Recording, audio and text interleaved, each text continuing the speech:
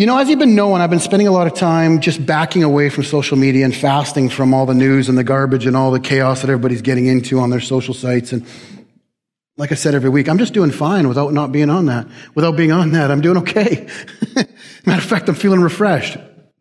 And so I've been spending a little more time in the Word of God, backing away from that and spending more time in the truth and the things that change lives. And there's a scripture in 2 Timothy 3:16 that says this: all scripture is given by the inspiration of God and is profitable for doctrine, for reproof, for correction, for instruction in righteousness. Now, all scripture is inspired of God. Now, that word in other translations, and if you look at the translation of that word inspired, the closest translation we can get to is God-breathed. So all scripture is God-breathed. So what does that mean? It's as if he spoke it. He did speak it. Even through the lives of people, he spoke through people, spoke through the prophets, spoke through men, spoke through the apostles that wrote these books. And the people that wrote these books, they are God-breathed. And as a Christian, that's a staple that we need to understand. We need to understand that the Word of God is God-breathed, that all Scripture is God-breathed. And why is that so important? It's because we need a standard. We see all this stuff going on and people are like, well, I believe this should happen and I believe this should happen and I believe this should happen. Well, I believe a lot of things too, but what really matters is when I open the book and go, what does God say? What does God say about situations? What does God say about our situation? What does God say about health? What does God say about victory? What does God say about us in this world? What does God say about marriage? What does God say about sexuality? What does God say about it? And when the book is opened, because Jesus is the Word of God, when we open that book and we stand there and go, this is the truth, every devil has to do this. Or they have to curtsy, whatever they're doing. Right? Jesus is the living Word of God. And so it is inspired, it is God-breathed, and it's Christian staple. And his words are eternal. That's the wonderful thing about the Word of God. His words are eternal. They're not dead. They're not letter, the Bible says, in ink, but they are spirit in their life. Like when God said light be, that's why the universe is expanding still at the rate of the speed of light. It's just constantly expanding. Why? Because God's Word is still in effect. And so when we read the book, we need to realize that this book is God-breathed. It's God-breathed. Now, we might not always interpret it correctly, and we get our bents in our different ways, but the understanding is the way he entitled it to be, the way he wanted it to be, when we read it, it is God-breathed. It's not as if God said it. God said it. Isn't that cool? His words are eternal. And so every once in a while when I think about that, I start to read the scripture in a different way. And what I mean by that is I hang on every word. Because if every word is God-breathed, God probably doesn't just shoot the breeze. He doesn't just, for lack of better words, BS with people. He is truth, right? And so when he says it, it is true. And he doesn't say anything by accident. So when we read the scripture, after I read a scripture like 2 Timothy 3:16, and I start to read scripture, every once in a while this reality hits me, and I just stop for a second and take a verse or two, and I literally hang on to every word. And so one of the places that I stopped this week, and I thought, our services have been so different lately. They've been intimate and wonderful. And I just thought I would just share today just what happened with me this week. And I'll give you an example of me stopping at a piece of scripture and hanging off of every word. Last week, or it might have been the week before, Lauren was talking, and he actually inspired me at something he said to get into the book of Philippians again. And so I went to Philippians, and when I got to chapter 2, verse 13 and 14 arrested me. And this is Philippians chapter 2, verse 13 and 14. It says this, 12:13. Therefore, my beloved brethren, as you have always obeyed, not as in my presence only, but now much more in my absence, work out your own salvation with fear and trembling. For it is God who works in you both to will and to do for his good pleasure. Now, we hear the scripture a lot. A lot of times it's separated and it's sometimes in context, sometimes out of context. But the ones we hear are usually this, that it's work out your salvation with fear and trembling. And we often hear, it is God who works in you both to will and to do for his good pleasure. And so when I hit these two scriptures together, I was just stopped and literally arrested by the situation. And right there in the first word, it says, therefore. Now I'm just telling you what happens to me when I read the scripture. So therefore, I can't read therefore without understanding the therefore. And right before this is what we were just talking about at the end of worship. Right before the scripture, it discussed that Jesus humbled himself, came off the throne, came to earth, came into the form of man, humbled himself, and then was exalted to the right hand of the Father. And it goes on to say, because of this and in this, every knee shall bow. In the heavens, in the earth, and under the earth, every knee shall bow, and every tongue shall confess that Jesus is Lord. And then it goes into this scripture, therefore, because of that, therefore, my beloved, as you have always believed. And so therefore, because Jesus is above everything, you can just leave that scripture up the whole time, Terry. Therefore, because Jesus is above every name, my beloved, as you have always obeyed, not as in my presence only, but now much more in my absence. So if God's speaking every word of this, I'm like, therefore, okay, where does the therefore come from? And then my beloved, that's awesome. Paul loves his church. As you have always obeyed. Obeyed what? Therefore, my beloved, as you've always obeyed. Now we're talking about Paul. We're talking about the apostle Paul, who was the Hebrew of Hebrews. That's what he said. He says he was circumcised on the 8th day. He did everything. He was about every single law, yet he counted it all as dung or all as poop.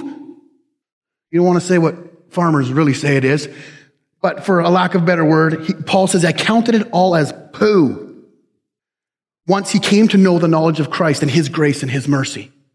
And so Paul was not about teaching these people just about the yes and the no's and the letters of the laws, and you must do this and this will happen, and if you don't do that, that's going to happen. He's not talking about that. Paul says, as you've always obeyed what?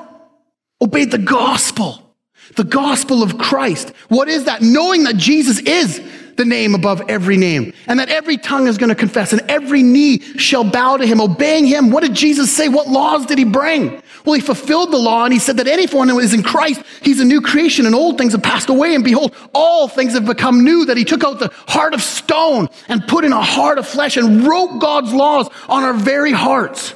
So as you've obeyed what?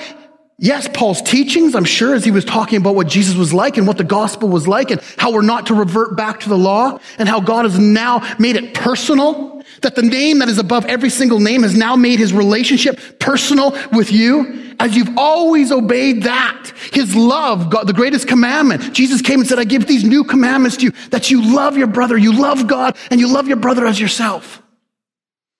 And so he's saying these commandments, as you've always obeyed. And so my mind goes, what are they obeying? Well, they're obeying Jesus. That name that's above every name, they're obeying Jesus. They're not just obeying what Paul says they should do and not do. And he goes on and says, it's not as in my presence only, but now much more in my absence. Now, I stopped there and I wondered, was Paul saying that they need to much more in his absence? Or were they saying that they were already doing it much more in his absence? And I came to the conclusion, maybe it was both. Without Paul there, they needed to obey. Who? Obey what? Jesus more in his absence. Why? Because Paul was gone. And Paul wasn't holding them so accountable anymore. But the good side of it was Paul was also saying after he left, they were obeying Jesus more in his absence.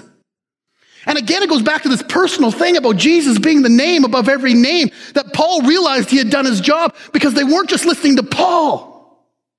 They were obeying Jesus. Jesus they were obeying, not just Paul. And so Paul is celebrating. He's like, listen, you're obeying not just as in my presence, but after I leave, I realize this stuff worked. I realize that you're obeying the King of Kings when I'm not even present, which makes it real. What makes it realize that I have shared the gospel. You guys have received the gospel and I may leave, but Christ doesn't just come with me. He stays in you. The hope of glory. And so Paul is saying, my beloved, as you've always obeyed, not as in my presence only, but how much more in my absence? How much more in my absence? I feel like there's this I'm proud of you moment right here. That you've obeyed after I left, that it wasn't just about me and trying to appease me. It was like you locked in with Christ. Work out your own salvation with fear and trembling. And I had to stop here. God, what do you mean? Every word you breathe this. And so Paul was telling the Philippians church that they're obeying even in his absence, which means they are hooked into Christ, which means they are getting revelation from God, which means they have realized there's no longer a need for a mediator, but they can talk to Father God through Christ one-on-one. And he goes on to say, work out your own salvation with fear and with trembling. Now, first of all, I have to ask, okay, God, what are you saying here? Work out your own salvation. Are you talking about the church as a whole in Philippi? Or are you talking about each individual? And again, it probably comes down to both. God has a way of just saying something and it just means everything at the same time. And that's cool about God. And so work out your own salvation with fear and trembling, probably talking about the church. How is the church going to function in that arena? How are you going to do? And obviously I'm gone, but you're going to have to figure it out. And guess what? You can figure it out. Why? Because you belong to Christ, who's living, who's alive, who will speak to his church about what his church should do. Guaranteed. That was on the first level what he was talking about. But he was also talking about on an individual level, working out their own salvation in fear and trembling. And I love that he said own salvation. Working out their own salvation. Did you know that that's our job? That we're to work out our own salvation? Our own. You know what that means is nobody else can work out your salvation. Nobody can.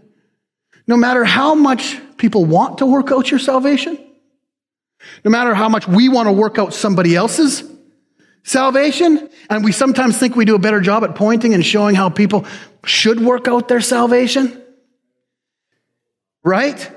He's saying, listen, I backed out of here and you still heard Jesus when I left. Now work out your own salvation as a church and individually. Why? Because you were all connected to him on a personal level.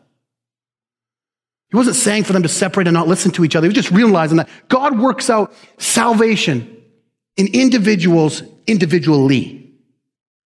We might get mad at the way someone does something and we're like, oh, I can't believe they're a Christian and still do that. But we don't know where they came from. We don't know where they came from, right? They're saying SH. Well, little did you know they used to drop the F-bomb 20 times a day last week. You know what I'm saying? We don't know. Right? And so we tend to want to work other people's salvation out for them. And then we get mad when people want to work out our salvation. But the fact is we are to work out our own salvation. Our own. And it says in fear and trembling. Now, this is a scripture that's been misused so many times too, just to scare people. It's been like, you better do good. That's other people working out your salvation. You better do this, because the Bible says you better do it in fear and trembling. Well, you're trying to work someone else's salvation out. When really the interpretation of this scripture is work out your own salvation in reverence and weakness. So fear means reverence or respect to God. Now, it doesn't mean that we shouldn't have a conscience about this. We should. When we disobey God and we disobey the voice of God and we disobey the word of God, what Jesus tells us to do, or we disobey our conscience when we know Jesus is trying to lead us down a certain direction and we just go the other way, and we do that lots. I mean, let's just face it. We do it a lot. We've done it a bunch of times this week where we feel like we know we shouldn't do it and we do it anyways, right? Or we know we shouldn't say something and we say it anyways. And you're about to say something to somebody or your spouse or whatever, and you get that Holy Ghost check and you go, I shouldn't say this, and then we just do it anyways. And we pay the price for it, right? But we should have a conscience about that. If Christ is saying, shut up, this isn't going to bid well, we should have a conscience about it later. We should be like, Jesus, you're my master, and I felt you say, whoa, and I didn't whoa. It's okay to feel that way. But then fear and trembling can be translated a few different ways, but it was one author I was reading said it translates nicely as weakness too. Fear, respect, and weakness, which means we understand that without Christ, none of this is possible. And so when we start working out other people's salvation and getting all high on our pedestal, we need to realize that we need to humbly go about our lives. Why? Because there is nothing that happens in our life that is good that is not God. Nothing. And sometimes there's nothing. And we don't always understand God's goodness. The Bible says he reigns and shines his sun on the just and the unjust. There's common grace that people get to experience of God. And that's why so many people are going to be guilty at the end of this, because Romans 1 says, how dare you look at creation and not realize that God loves you, right? And so we work out our own salvation with fear and with trembling, in weakness, understanding. It is Jesus, the name above every name, that walks us through these things.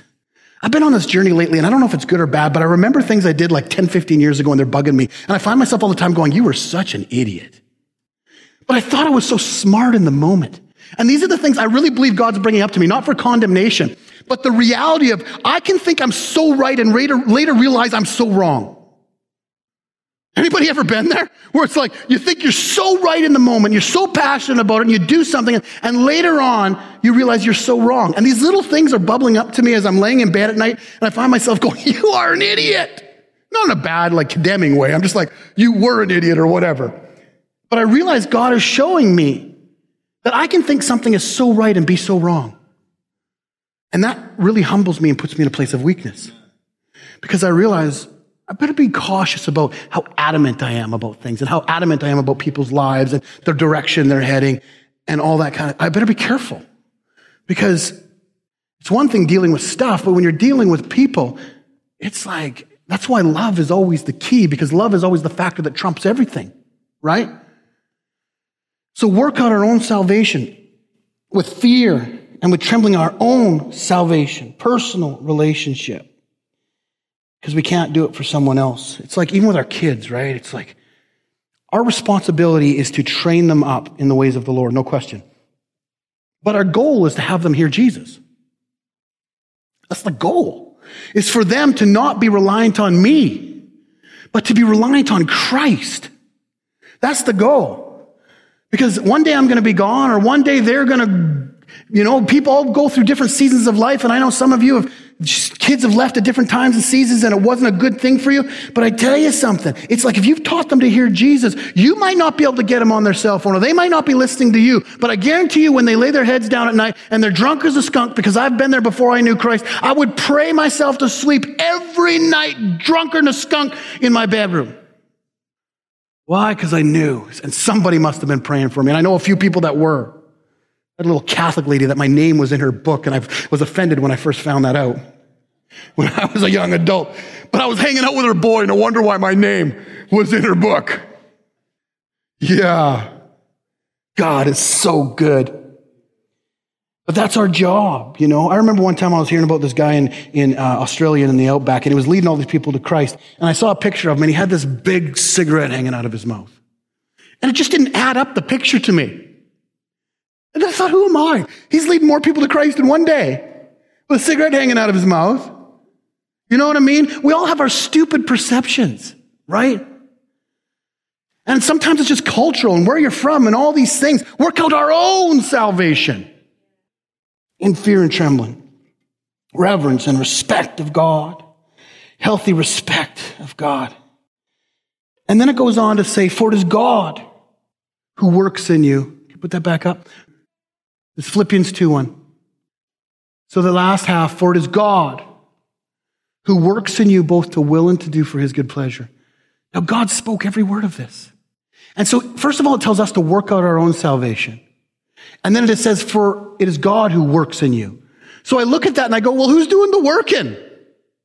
But when you look up work in the Bible, it's very interesting. There's a few places in the Bible that it tells us to labor. It tells us to work. But in all those instances, it tells us to labor to get into a rest, to work to believe, to work to believe. And so our job is to believe his work. We're talking about the Jesus. Remember the therefore? The name above every name that every tongue's going to confess and every knee shall bow. The one that defeated death, hell, and the grave and rose to the right hand of the Father. And now we're seated with him in heavenly places. That one. All he's asking us to do is to obey his word and believe him. That he's working in us. And so how do we stop that? Just in unbelief. That's our only job, is to just keep obeying the word the best we can and allowing him to do his work. That's it. That's it. Otherwise, the Bible tells us that it's a negative work. It's a work for good deeds. So we're to work out our own salvation with fear and trembling, for it is God who works in you, both to will and to do for his good pleasure. And I guarantee you this, okay, this is something that I will bet anybody on. I bet that you working on your salvation, I bet you God working you is better than you working on you. Right? Because I've done that lots. It doesn't turn out so good. But when I allow God to work on me, he does. And he works in us. But I love this. Check this out. Every word's breathed by God. For it's God who works in you both to will and to do for his good pleasure. Did you know that doing is not the end goal for God? Doing is just religion. Yes, sir, I'll do this. Yes, do this. That's the Old Testament. That's works. If I do this, I'm going to make some brownie points with God and all this kind of stuff. But that's not the end goal for God. It's not. Doing it without the will is not the goal of God. He works in us both to will and to do. And this is something that I've been struggling with in my prayer life, because as I've been meditating on this the last several days, I realize that there's some areas with God I leave my will out of it in my prayer life. Because somehow I don't want to talk about all the negative wills I have with God. It's just like, I'll do better. And God's saying, I don't want you to just do better. How's that working out for you? Well, I figure out my works aren't that good. I seem to come back into this scenario quite often when it's me doing it. And so, God, I'll do better. And he's like, no, it's not about the do. I need to work in you both to will and to do. God has enough power in us to change our wills. Our wills. And we struggle with things and we're like, God, I'll do better. I'll try. I'll put all these boundaries around me. I'll put all these things around me and I'll do better. And God's saying, I don't just want you to do better. I want to change your will. I want to take you to a place where you don't even want to. Or vice versa, the places and the people that we don't want to, share love with and stuff like that. He'll say, okay, I'll will you too. And so last few days in my prayer life, I'm like, God, I know why you've been waking me up in the middle of the night and showing me things where I thought I was so good at stuff and realizing later I was terrible at them. I'm sucking at this. Change my will so that when I do, it's out of my will. Not just to do it so I can go, God, see, I did it. I'm obeying you. No, New Testament's way beyond obedience. It's about being obedient to Christ. And Christ is not just the law. Christ fulfilled the law and the prophets. Christ is life. He's life. And so I spend time in my prayer life and things have to change. And I'm like, honestly, I'm like putting the will part over here because I feel like it's too bad to bring to him.